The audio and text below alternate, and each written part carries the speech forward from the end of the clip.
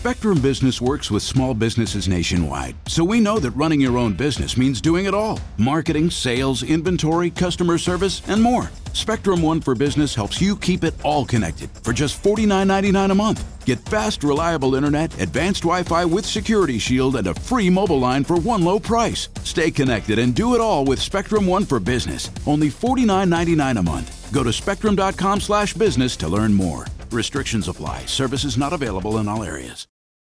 This episode is brought to you by Visit Williamsburg.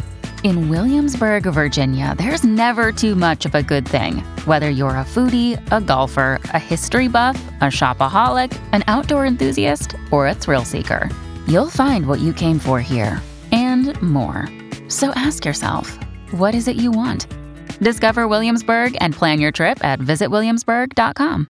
Mom deserves the best, and there's no better place to shop for Mother's Day than Whole Foods Market. They're your destination for unbeatable savings, from premium gifts to show-stopping flowers and irresistible desserts. Start by saving 33% with Prime on all body care and candles. Then get a 15-stem bunch of tulips for just $9.99 each with Prime. Round out Mom's menu with festive rosé, irresistible berry chantilly cake, and more special treats. Come celebrate Mother's Day at Whole Foods Market.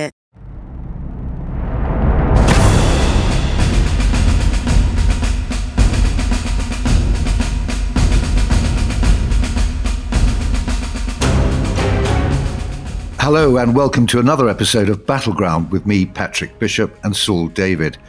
Well, we're a little bit late going out this week because we wanted to fit in the big news that Volodymyr Zelensky has finally removed the much-admired Commander-in-Chief of Ukraine's armed forces, General Valery Zaluzhnyi.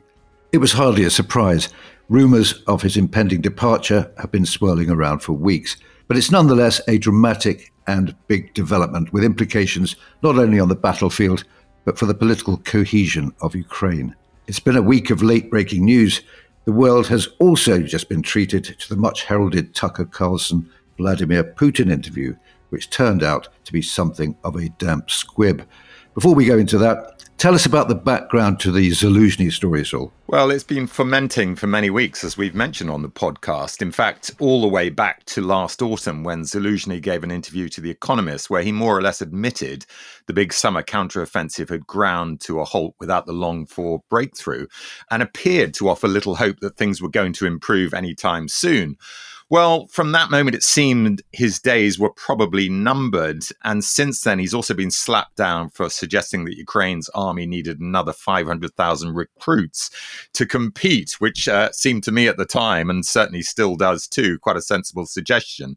And so we came to the events of last week when Zelensky tried to sack him, but then appeared to row back. Well, now, as Joe Lindsley predicted on the podcast last week, he's pulled the trigger. So what effect will this have on the battlefield? Well, the first point to make is that Zaluzhnyi is hugely popular with the troops. So this will be bound to affect morale in some way. As for strategy, well, only time will tell, but it's unlikely to mean a big shift from their current attempt to hold the line, isolate Crimea, and degrade Russia's ability to supply its troops in Ukraine. But we'll have to wait and see how things pan out with his successor. What do you think the political effect of all of this will be, though, Patrick?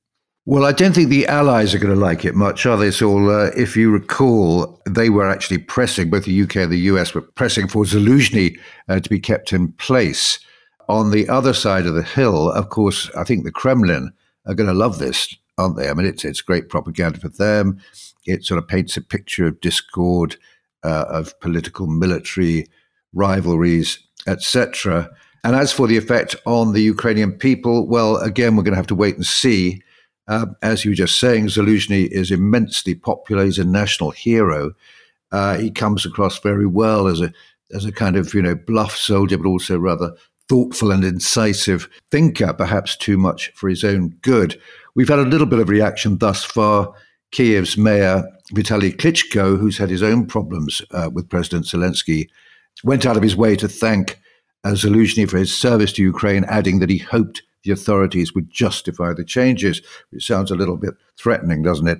Then we've got this Alexei Honcharenko, who's an MP from one of the opposition parties, the one led by former President Petro Poroshenko, who was bitterly critical. He said the move was a huge mistake by Zelensky, and he said it would carry risks for the country, adding, "We will all have to pay for this mistake." But what about his replacement, Saul? There is some continuity there, at least, isn't there? Well, there is, because his replacement, General Alexander Syrsky, has been around since the start of the full-scale invasion. He led the defense of Kyiv, Ukraine's capital. He then masterminded Ukraine's successful counterattack in Kharkiv that summer, and has been serving as ground forces commander pretty much ever since.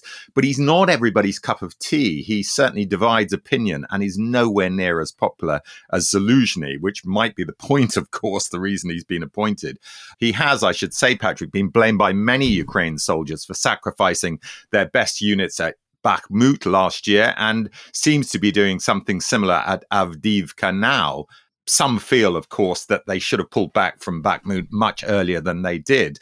And some are claiming that he's a political appointment. Either way, the rank and file support for the senior leadership of the army will have taken a dip over all of this, which, as I said with the sacking of Zaluzhnyi more generally, this will not be good for morale in the army as a whole.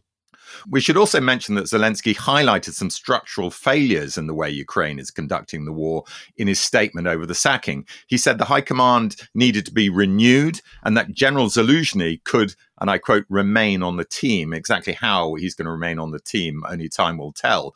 Zelensky added, the army's actions must become much more technically advanced. The generalship must be reset. He said that there needed to be a different approach to frontline management, mobilization, and recruitment. Well, what does all of this mean? It sounds like a lot of words to me. On the mobilization issue alone, this, as I've already mentioned, is something that Zaluzhnyi wanted a fair while back. They need more soldiers. There was a disagreement over recruitment, Zelensky sacking a couple of the top recruitment guys over claims of corruption. This didn't please Zaluzhnyi because he wasn't consulted over all of this. So it's not exactly clear what all of this means. Patrick, what are your thoughts about what this tells us about the culture at the top of government and the military in Ukraine? Well, I think something we've got to always bear in mind is you've got two, very different cultures clashing here. We've got to remember that Zelensky comes from a very different place to the military. He started out as a comedian, a media entrepreneur. So that's about as far as you can get from the ethos of the professional soldier. In the early stages, the relationship seemed to be pretty good, didn't it? In fact, excellent between the military and the political leadership. But I think Zelensky has always seen his main job until now, until this, apparently kind of deciding that he's going to interfere with the day-to-day running of the war. Until then, I think he saw his main job as a communicator, both to the West and to his own people.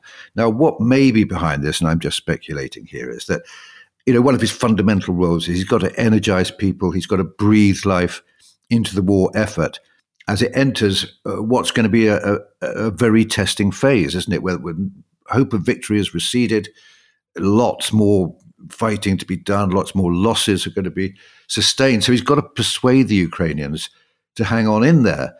And now that's a much less rousing message than the victory is within our grasp rhetoric that we were hearing last summer. One thing I would say is that it would have been wise for him to agree an important new role for Zaluzhnyi prior to making the announcement. It is, after all, I think most people would think his due reward for the great efforts he's made. I think Zelensky owes him that. And just to be a bit Machiavellian, if he was given, a front and center job with power and prestige, it would keep him, i.e. Zaluzhnyi, busy and less likely to become a focus for dissatisfaction, of which there will be plenty, I think, in the months to come. Now, just a quick word on that Carlson-Putin match. Bit of a letdown, wasn't it, Saul? It was. It was a terrible interview, in my view, for both Putin and Carlson. boring and far too revealing of what Putin actually intends. There were no tough questions on war crimes and illegal invasions. Surprise, surprise. Instead, Carlson softballed Putin and allowed him to bang on for 20 minutes or more about Russia's pseudo-historical, almost mystical claim to Ukraine and other former Soviet territories with ethnic Russian components. If it was meant to reassure the West, Patrick, that Russia wouldn't attack any other countries, as Putin actually claimed in the interview, I mean countries, of course, like the Baltic states in NATO, it signally failed, in my view. You wouldn't trust a man who spoke like that an inch. In fact, he made it pretty clear that he intended to take the whole of Ukraine, his maximalist ambitions, which was, he insisted, part of Russia. And the West needs to wake up to that fact and support Ukraine, as we've been saying for so long, Patrick, with everything it needs. But overall, it reminded me of the Prince Andrew interview with the BBC. Why did his aides let him do it? You could ask the same question about Putin. Yeah, I wouldn't like to be the guy telling Putin, no, you're not doing this. But you're right, it was even less of an event than we thought it would be. And I think, as you say, if Putin thinks he was going to reassure anyone by saying he wasn't planning to invade Poland, well, he also said that he wasn't going to invade Ukraine. So you'd have to be pretty gullible to take him at his word at this stage. Okay, well, back to our original topic of discussion, which was the burning question of how both sides are going to sustain their war effort as the conflict moves into a slogging match in which resources will probably be decisive. The story this week seems to be of the enormous efforts both sides are making to boost their arsenals and secure their military-industrial bases to provide them with the wherewithal to resume the struggle in earnest later in the year. It's a competition that pits Russia and the likes of Iran and North Korea on one side and Ukraine and Europe and America on the other. As we often say, it's logistics that win wars, so a vital area that we'll be digging into. But let's kick off with the scramble that both sides are engaged in to replenish weapons stocks. What do we know about Russia's efforts, Patrick? Well, two things are going on, really, Saul. First, Russia has really ramped up its own production, transforming the country into something like a war economy. Now, it's able to do this because despite sanctions, the economy is actually doing remarkably well. Putin gave a speech the other day in Tula, which is the capital of the Russian arms industry. Now, there he crowed that the country's economy had withstood all the West's efforts to cripple it. Now, the IMF, the International Monetary Fund, appeared to agree. It's just revised its own GDP growth forecast for Russia up to 2.6% for this year. That's a 1.5% rise over what it predicted last October. Well, how is this possible? Basically, the answer is very simple: oil and gas. The Russian economy, as people often point out, is basically perched on top of an oil rig. And there are plenty of countries who are happy to buy Russian energy. So their income is really not hugely diminished. It's not that much less than it was before the invasion. And the money being generated is spent on orders for Russian arms factories, churning out drones, guns, shells, tanks, etc. Already an incredible third of the country's budget is going on the war effort. That's 3 times up on 2021, the last full year before the invasion. It's not just on arms, it's also on social security payments to soldiers and their families, etc. Now, despite the fact that it's still being described as a special military operation, the rhetoric coming from the authorities is very clear. They're using all this great patriotic war type sloganeering. In September, the finance minister, Anton Siluanov, used one of these slogans from the Second World War to describe what's going on. He said, everything for the front, everything for victory. You can just see that on the front page of Pravda, can't you? And on top of that, they're spending vast amounts on purchases from their pariah state partners, Iran and North Korea. Now, the ISW reported this week that Russia is paying Iran roughly $4.5 billion a year to import Shahed drones for use against Ukraine. They're also unfreezing North Korean assets, which have been stuck in bank accounts for 14 years now.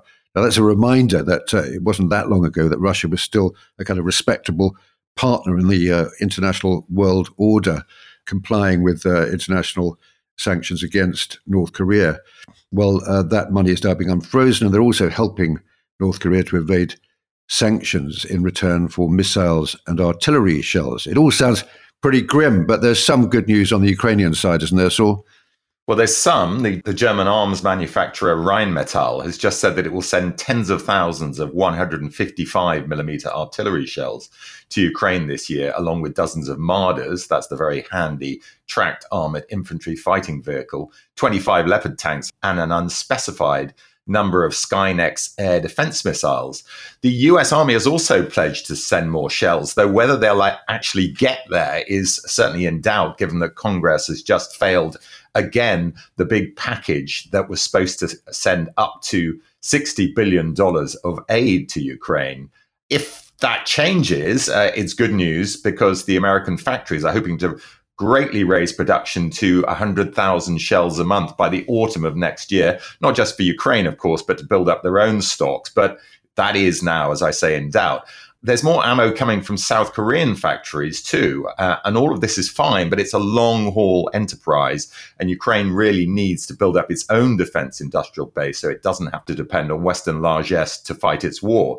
Ukraine Armed Forces Chief Valery Zaluzhnyi admitted this week that Kyiv and its allies had not done enough to improve Ukraine's capabilities, while Russia's ability to reinvest in its own defense industry had given it a significant firepower advantage. Incidentally, it seems that Zaluzhnyi has ridden out the storm for the time being, at least, though the possibility of him remaining in post in the short to medium term is still in doubt. Ukrainian President Volodymyr Zelensky hinted at a possible sacking when he stated on February the 4th that Ukraine needs to replace a series of state leaders across the Ukrainian government who are not just in a single sector, such as the Ukrainian military. Now, if that's not a hint, I don't know what is. There are, of course, moves to improve defense self-sufficiency, but it will be a long time before that happens, and Russia's capacity will always be ahead of it. It's interesting, all this Russian crowing about how well they're doing. It would suggest that Putin's pitch in the upcoming elections is really going to be, as war leader, the man you can rely on as the West comes from Mother Russia, disregarding the fact, of course, that it was Russia who started it all. The positive economic growth will help, I imagine, to take the sting out of some of these losses. But it is all very artificial, of course, Saul. I mean, even Putin's own people, as well as outside analysts, are warning that there's a high risk with all this public spending of the economy overheating. There are already problems in the labour market. If you think about it, the army is soaking up a lot of manpower. The weapons factories are attracting lots of workers on inflated wages. Putin said that Russia's created 520,000, that's 500,000 new jobs in the arms industry. And there they are manning these round-the-clock shifts needed to hit the defense production targets. Well, this has created labor shortages elsewhere in civilian industry. And so all this is not sort of really pointing in the direction of sustained and sort of healthy growth. So all this public spending has already driven inflation up to 7 to 7.5%. Interest rates have gone up 16 to 16%. And even the state-owned Russian Academy of Sciences is saying that because of this reduced capacity for the domestic market, key sectors of the economy are already showing signs of a slowdown. However, as we know very well, Saul, the Russian people have shown themselves remarkably resilient to all the things that might be expected to move the dial in this conflict. Mass casualties, a complete lack of a believable propaganda narrative to sustain faith in the war, etc. All these elements are there, but they haven't really, as far as we can see, changed the political dynamic that much. So I don't hold out a great deal of hope that an economic turndown will come in time or be drastic enough to affect the election. There is some news on that, isn't there? Yeah, we mentioned last week the bid by the anti-war politician Boris Nadezhdin to be approved as a candidate in the March election when Putin will be bidding for a fifth term in office. Nadezhdin, who hopes to run as a candidate for the Civic Initiative Party, has seen a surge of support over the past month, with thousands lining up to give him the 100,000 plus signatures he needs to qualify as a runner. Well, surprise, surprise, the Central Electoral Commission has discovered faults in 4,500 of the signatures. and he now has to prove their validity if he's to be allowed to take part. He's been given an extra day to provide the evidence, which is big of them. The whole thing looks like a maneuver to me to keep him from standing. So if that is the case, there will be no authentic opposition when the poll actually arrives. Now, what about that Tucker Carlson interview, Patrick? Do you think Putin really thinks he can improve his image in the US? No, I don't believe that's his intention. It seems to me just a typical Kremlin disruption ploy. He's been offered this opportunity by Carlson, and he's taken it. Of course, we haven't seen it yet. I think it's due to go out today, as we're recording on Thursday. But I imagine it will be, the usual kind of tennis rally affair you get in these situations. Carlson will send one question over the net. Putin returns it with a spin. Whatever Russia is accused of, it will be countered with an accusation of American wrongdoing and hypocrisy and double standards, etc. The message will be, as always, you lot have done the same thing yourself to protect your vital interests, so why all this hand-wringing about Ukraine? It's all a load of hypocrisy. It's a very old technique. I mean, Hitler was doing the same thing all the way back in the 1930s. In September 1934, he was interviewed by the American press baron, William Randolph Hearst. So when Hearst alluded to the Nazi treatment of the Jews, Hitler shot back, well, what about your treatment of the Native American tribes? I think that Putin will probably be on his best behavior. He is capable of displaying a bit of sort of twinkly charm, sort of roguish charm. And I don't think that Carlson is there to actually provoke a showdown. But I just want to say, as a former journalist, Carlson's claim that he's doing something noble and courageous, and that he actually had the sort of nerve to ask for the interview, is just simply not true. I mean, many journalists have tried to get interviews with Putin and been refused. That's because they're proper journalists rather than polemicists and controversialists, which is what Carlson is. He's not a journalist. Putin and the Kremlin hate real journalism, as their persecution of the independent media in Russia has amply demonstrated. But he loves being the center of attention, Carlson. There's been a lot of controversy on whether he was right to give Putin the platform, and even talk of him being sanctioned in some way. What are your thoughts about it, Saul? Yes, I definitely think there needs to be some pushback against this. And, the noises against this are already growing, to be fair, even in America. Carlson was sacked by Fox News last year, Patrick, which will give you an indication of both his narcissism and the extremity of his views. And there's no doubt that he's going to give Putin an easy ride on this. A lot of Putin's kind of slightly bizarre mystical nationalism strikes a chord, I'm afraid, with some of the far right in America. So it's not just entirely self-serving. I mean, I think Carlson, it genuinely is slightly under his spell, and probably feels on balance that he's a force for good in this world. I mean, it's extraordinary to try and get your head around that, given the detail we know about what the Russians and, of course, Putin at their head have done in Ukraine. But there we are. Carlson is presenting it, as you say, Patrick, as a straightforward journalistic enterprise, an exercise in free speech, and citing the American people's right to hear Putin speak, to hear the man out. However, he is, of course, as I've said, no friend of Ukraine. He did condemn Putin for the invasion, but he's promoted pro-Russian disinformation, like the conspiracy theory that the US and Ukraine were purportedly developing biological weapons in Ukraine. Many of Carlson's broadcasts have been used by Russian state television to support their messaging, and he certainly got some warm words from the Russian spokesman Dmitry Peskov, who said his views were, and I quote, contrastingly different from the position of traditional Anglo-Saxon media. So a couple of extra bits of news, Patrick. It's slightly more optimistic for the Ukrainian side, and that is this extraordinary sinking of another Russian vessel in the Black Sea near occupied Crimea on the night, well, this is basically about a week ago. And what's remarkable about it, it was a so-called Tarantul-class corvette capable of firing missiles. And what's remarkable about this sinking is the first time it's actually been carried out by maritime drones. So apparently they swarmed this vessel, got through a very kind of narrow gap to get at it, then swarmed it, obviously making it very difficult for the vessel to defend itself, and not just crippled it, but sank it. It's under the waves. So once again, another element of the Russian Black Sea Fleet has been removed. And why does any of this matter? Well, I listened to a briefing by Western officials last week, which said something really significant. And that is that the Ukrainian ability to move ships in the western half of the Black Sea had now allowed it to get its exports back to pre-war levels. That is pretty remarkable, isn't it? If you think that the original Russian intention was to put a stranglehold on any exports coming out of the Black Sea port. So they are now back to pre-invasion levels, and the Ukrainian economy is growing fast.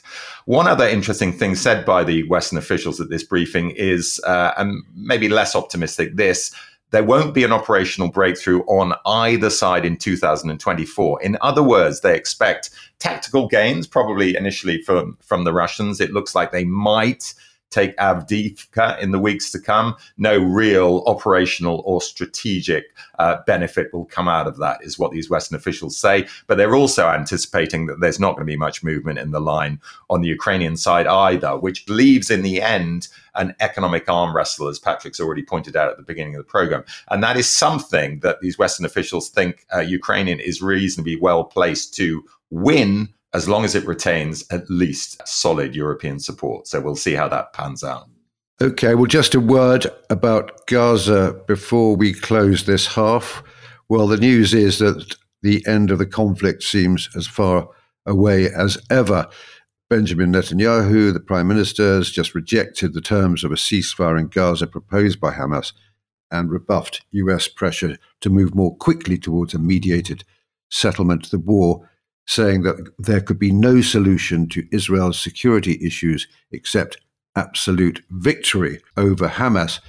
And he's talking about that in terms of months more fighting, but he says that victory is within sight, but it's going to take several more months before Hamas is defeated.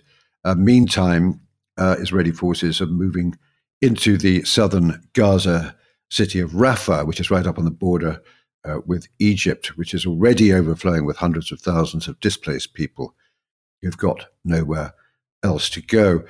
Also worth mentioning that the US response to the strike by Iranian-backed forces on their base in Jordan, which killed 3 soldiers a couple of weeks back, is going on. A senior commander of an Iran-backed militia has just been killed in a US drone strike in Baghdad. This was someone called Abu Bakr al-Saadi, who was the leader of Kataib Hezbollah, which is one of these militias basically supported by Iran. He was hit, and 2 of his guards with him, all 3 of them were killed in a vehicle which was traveling through the east of Baghdad. So the Pentagon said that didn't claim responsibility for it, and said that he was the commander of a unit responsible for directing attacks on American forces in the region. Okay, that's enough for this half. Join us after the break when we'll be answering all your questions. Spring is a time of renewal, so why not refresh your home with a little help from Blinds.com? Blinds.com invented a better way to shop for custom window treatments. There's no pushy salespeople in your home or inflated showroom prices. Free samples, free shipping, and our 100% satisfaction guarantee can put the spring back into your step and into your home, too. Shop Blinds.com now and save up to 45%. Up to 45% off at Blinds.com. Rules and restrictions may apply. Dear Colgate, I love that you love that I love being at home. You even let me whiten my teeth from home. Because you know how I feel about getting up from my cloud couch. The Colgate Optic White LED Kit gives professional-level results in just 10 minutes a day for 10 days when used as directed. And that's why, Colgate, I want you to meet my parents. Because ever since meeting you, I've been living life to the brightest. Colgate Optic White. Find it at all major retailers. Listen closely. As a master painter carefully brushes Benjamin Moore Regal Select down the seam of the wall. It's like poetry in motion. Benjamin Moore, see the love.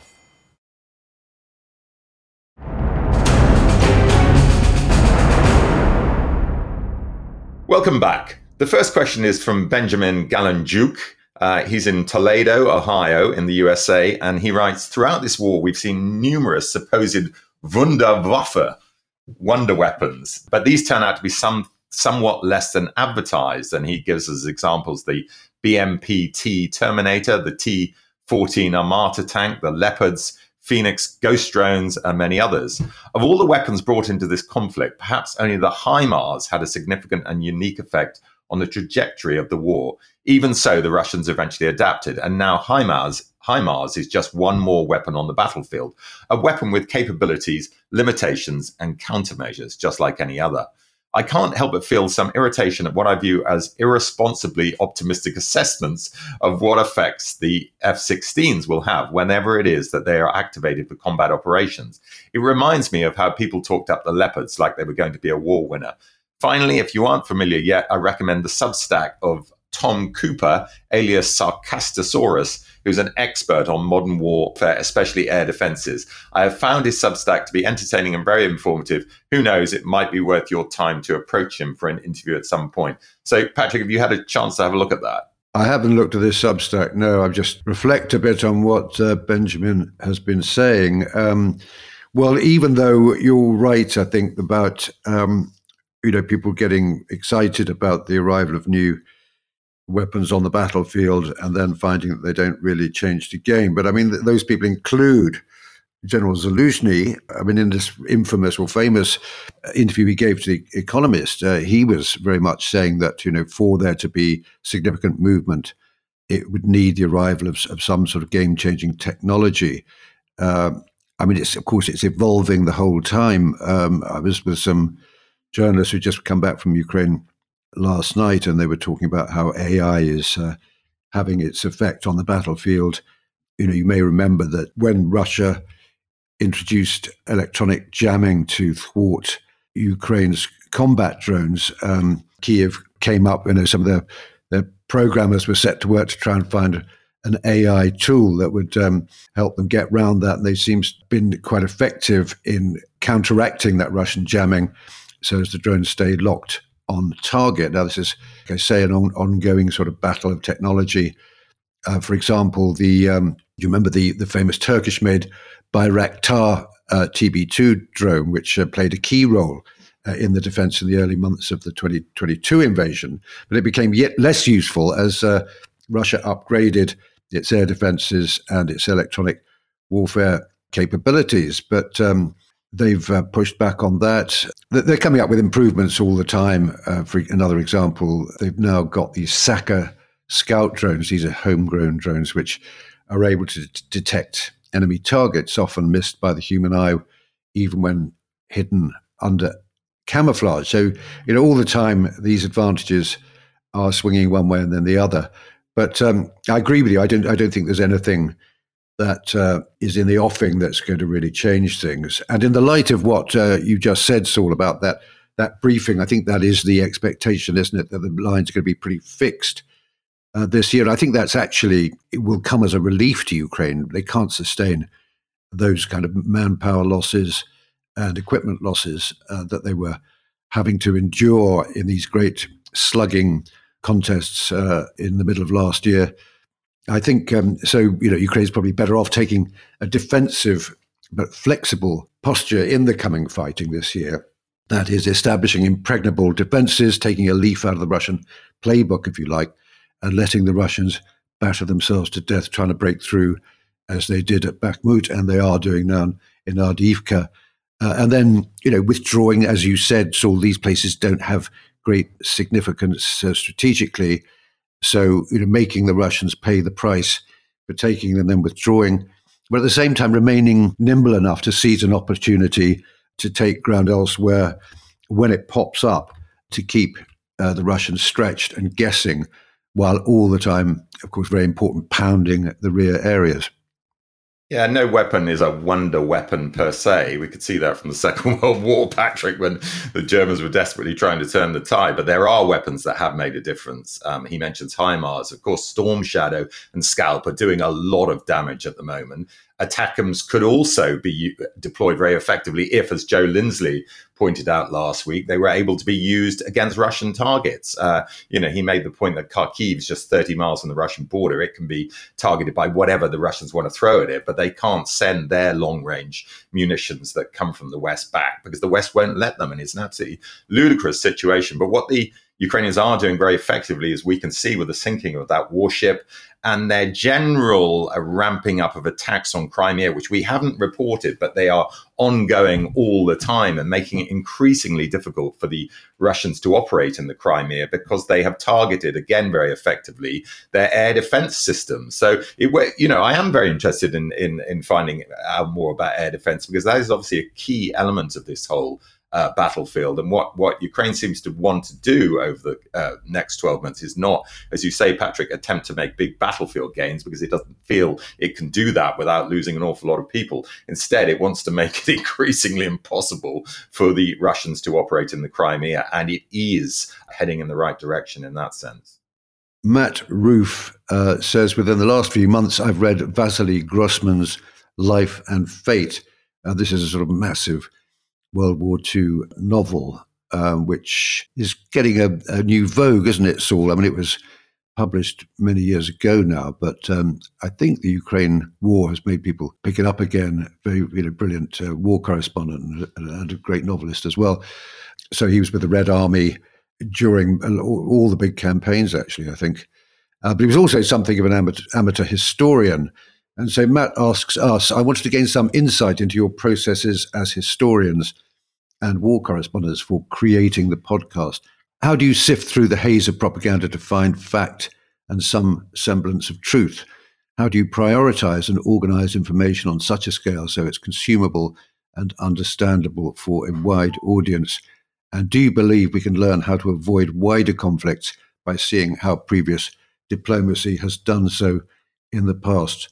Thanks so much to both of you, and cheers from Philadelphia, US. Well, thanks, Matt. Yeah, it's a kind of very big philosophical question, isn't it, Saul? What are your thoughts? Yeah, I mean, I'd offer a slightly disturbing answer to that from my perspective. And that is, when people ask about the process of being a historian, they like to think there's some kind of almost science or structure to the method, that you're going to use lots of reliable sources and you're going to find your way, vaguely close to the truth. And that's certainly the intention. But the reality is that a lot of sources can be questioned, just like they can when you're doing war reporting. Same sort of idea, I think, Patrick. And in the end, you have to use a lot of instinct, a lot of kind of feel for what sounds like it's true, what kind of person is telling you it and what kind of, reason for not giving you accurate information, i.e. anything that comes out of Russian official sources. So you can immediately discount a lot of that sort of thing. But if you don't have a really hard line one way or another, you have to kind of sense whether or not you believe something. And you also have to build in human reaction today, human reaction in the Second World War, with what humans have always done. So there's an element of human nature that informs you with history. Now, if all of this sounds a bit nebulous, Matt, that's because it really is. So in the end, you have to decide when you listen to our podcast where you think our sifting of the very contrasting bits of information we get about any particular story. And we've been, hauled over the coals a few times by believing one side a little bit too much or believing another side a little bit too much. You have to make up your own mind as to whether or not you think that we are giving you a vaguely accurate assessment. And that is you using your own judgment. So there's a lot of judgment, I think, involved in all of this. It's a lot more subjective than you realize. Yeah, I mean, truth is a very fluid commodity, isn't it, Saul? I think that's one thing. As historians, we learn the more you study history, the more you write history, the more, as you say, nebulous the whole concept of truth becomes. But I think, as you again rightly says, it's not a science. There are no iron laws of history.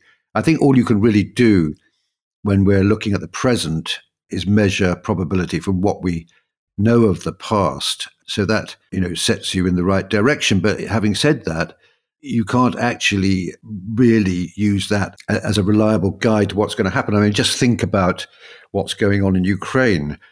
Given the circumstances, the overall sort of political circumstances and the Russian performance in the conflict, the massive losses they've sustained, all this you would have thought would have had a dramatic effect on the political landscape of Russia by now, but it hasn't. So, yes, history can tell you quite a lot, I think, about where you've got to, but it's certainly not going to be an infallible guide to where you are heading. So, yeah, I'm sorry to sound so imprecise, but that's the name of the game. You're constantly having to reassess that. And the other thing I think that you rightly said, Saul, is that, going back to the question of history, you always got to guard against, applying a sort of 21st century, putting your 21st century goggles on, peering back into the past. That's why. Okay, we've got an email from Therese in Norway. She makes a couple of points. What do you think about how the West have handled escalation management since February 2022? And should they have changed their approach at some point? I mean, she contrasts this with the eagerness with which the West are striking the Houthis. I'm not sure there's a direct comparison, but there we are. And she also says, is the West trying to get out of an imagined sunk cost fallacy when it comes to supporting Ukraine? There seems to be more of a thing in the US, but I think they're missing something vital. The argument seems to be, says Therese, why should we use American tax dollars on Ukraine? The fallacy here is that if they pull all support now or later, all the investments made will be totally lost for absolutely no gain. If all support ends and Russia takes all of Ukraine, everything would have been a total waste. Sure, Russia would be weaker and poorer, but not a single Western politician will care 2 months after Kyiv falls, says Therese. Patrick, what do you think about that? Well, she does. I think she concludes by saying we will support, their argument is we will support Ukraine for as long as it's needed. Well, they don't need any more support if they're forced to surrender. Well, I think you're right about that. It will be money down the drain, won't it? And it's certainly not going to make Europe, in the first place, any more secure. I think that if the Russians do succeed in Ukraine, they will be coming for Europe next, not in the kind of scary scenarios that have been aired in the media in recent weeks. It's not going to be an invasion a la Ukraine, but I think more an endless campaign of disruption, unsettling of its immediate neighbors with all sorts of operations that don't amount to a sort of crude military intervention, but a steady undermining of confidence, of security, of morale. And it's already happening. It's happening all the time with these kind of mysterious sort of operations against infrastructure, interfering with flight control data, all this sort of stuff. And I've just seen the latest example, which is in the run-up to the March election. So the Kremlin's already started this sort of slightly unnerving campaign against its neighbors in the Baltic states and in Georgia. The Russian Foreign Ministry the other day summoned the Latvian, Lithuanian, and Estonian chargé d'affaires in Moscow. This was, I think, a couple of days ago, claiming that there'd been a lack of a proper response to repeated Russian requests for Baltic authorities to provide security to Russian nationals who will be voting in the March 2024 elections. So the Foreign Ministry spokesman, Maria Zakharova, said that any disruptions at Russian polling stations in Baltic nations will cause, quote, serious protest among Russians living in those Baltic states because such disruptions would violate the constitutional rights of Russian nationals to vote in Russian elections. Well, there's been no sign of any moves of any hostility towards Russian nationals. So this is all the kind of, again, it goes back to the 1930s, doesn't it, Saul? It's exactly what the Nazis were doing, claiming that their minorities in neighboring countries were being persecuted and saying, it's our duty to go in and protect them. It's all basically fabrication. So here again, this is a typical example, I think, of the sort of thing we can expect. Well, it's already going on, but it will only get worse if Russia is allowed to win in Ukraine. They'll have their tails up. And we can see a future of this constant sort of low-level conflict, if you like. Yeah, like you, Patrick, I don't like harking too much on direct historical parallels, but the 30s to now is a really clear one, I'm afraid. It is a good example of how history can repeat itself. It rarely does, but in this case, it will. And I go back to human behavior again. If you don't stop a bully, he'll keep bullying.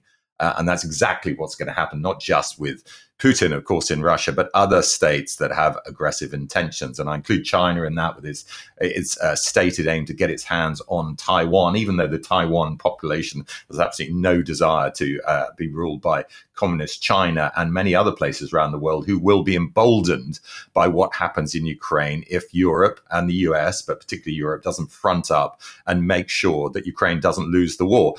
Okay, well, just before we depart, some breaking news. This just in, Boris Nadezhdin was hoping to stand as the anti-war candidate in those upcoming elections in Russia, has been told he will not be standing. His candidacy has been rejected. Well, it doesn't come as a great surprise, but it's rather depressing news nonetheless. Just before we go, I want to give a shout out for a bunch of guys who are heading off to Ukraine, bravely and nobly driving a convoy out to Ukraine from Wales, stuffed with drones and medical supplies, accompanied by our old friend Askol Krushelnitsky. So good luck to you, old boy, and to Mick, Antonio, Carwin, Wayne, Roman, and Jan. Bon voyage and well done. So we'll see you on Wednesday for another episode of Battleground 44. This week we're looking at the impact of all those American GIs arriving in Britain prior to D-Day. Do join us then. Goodbye.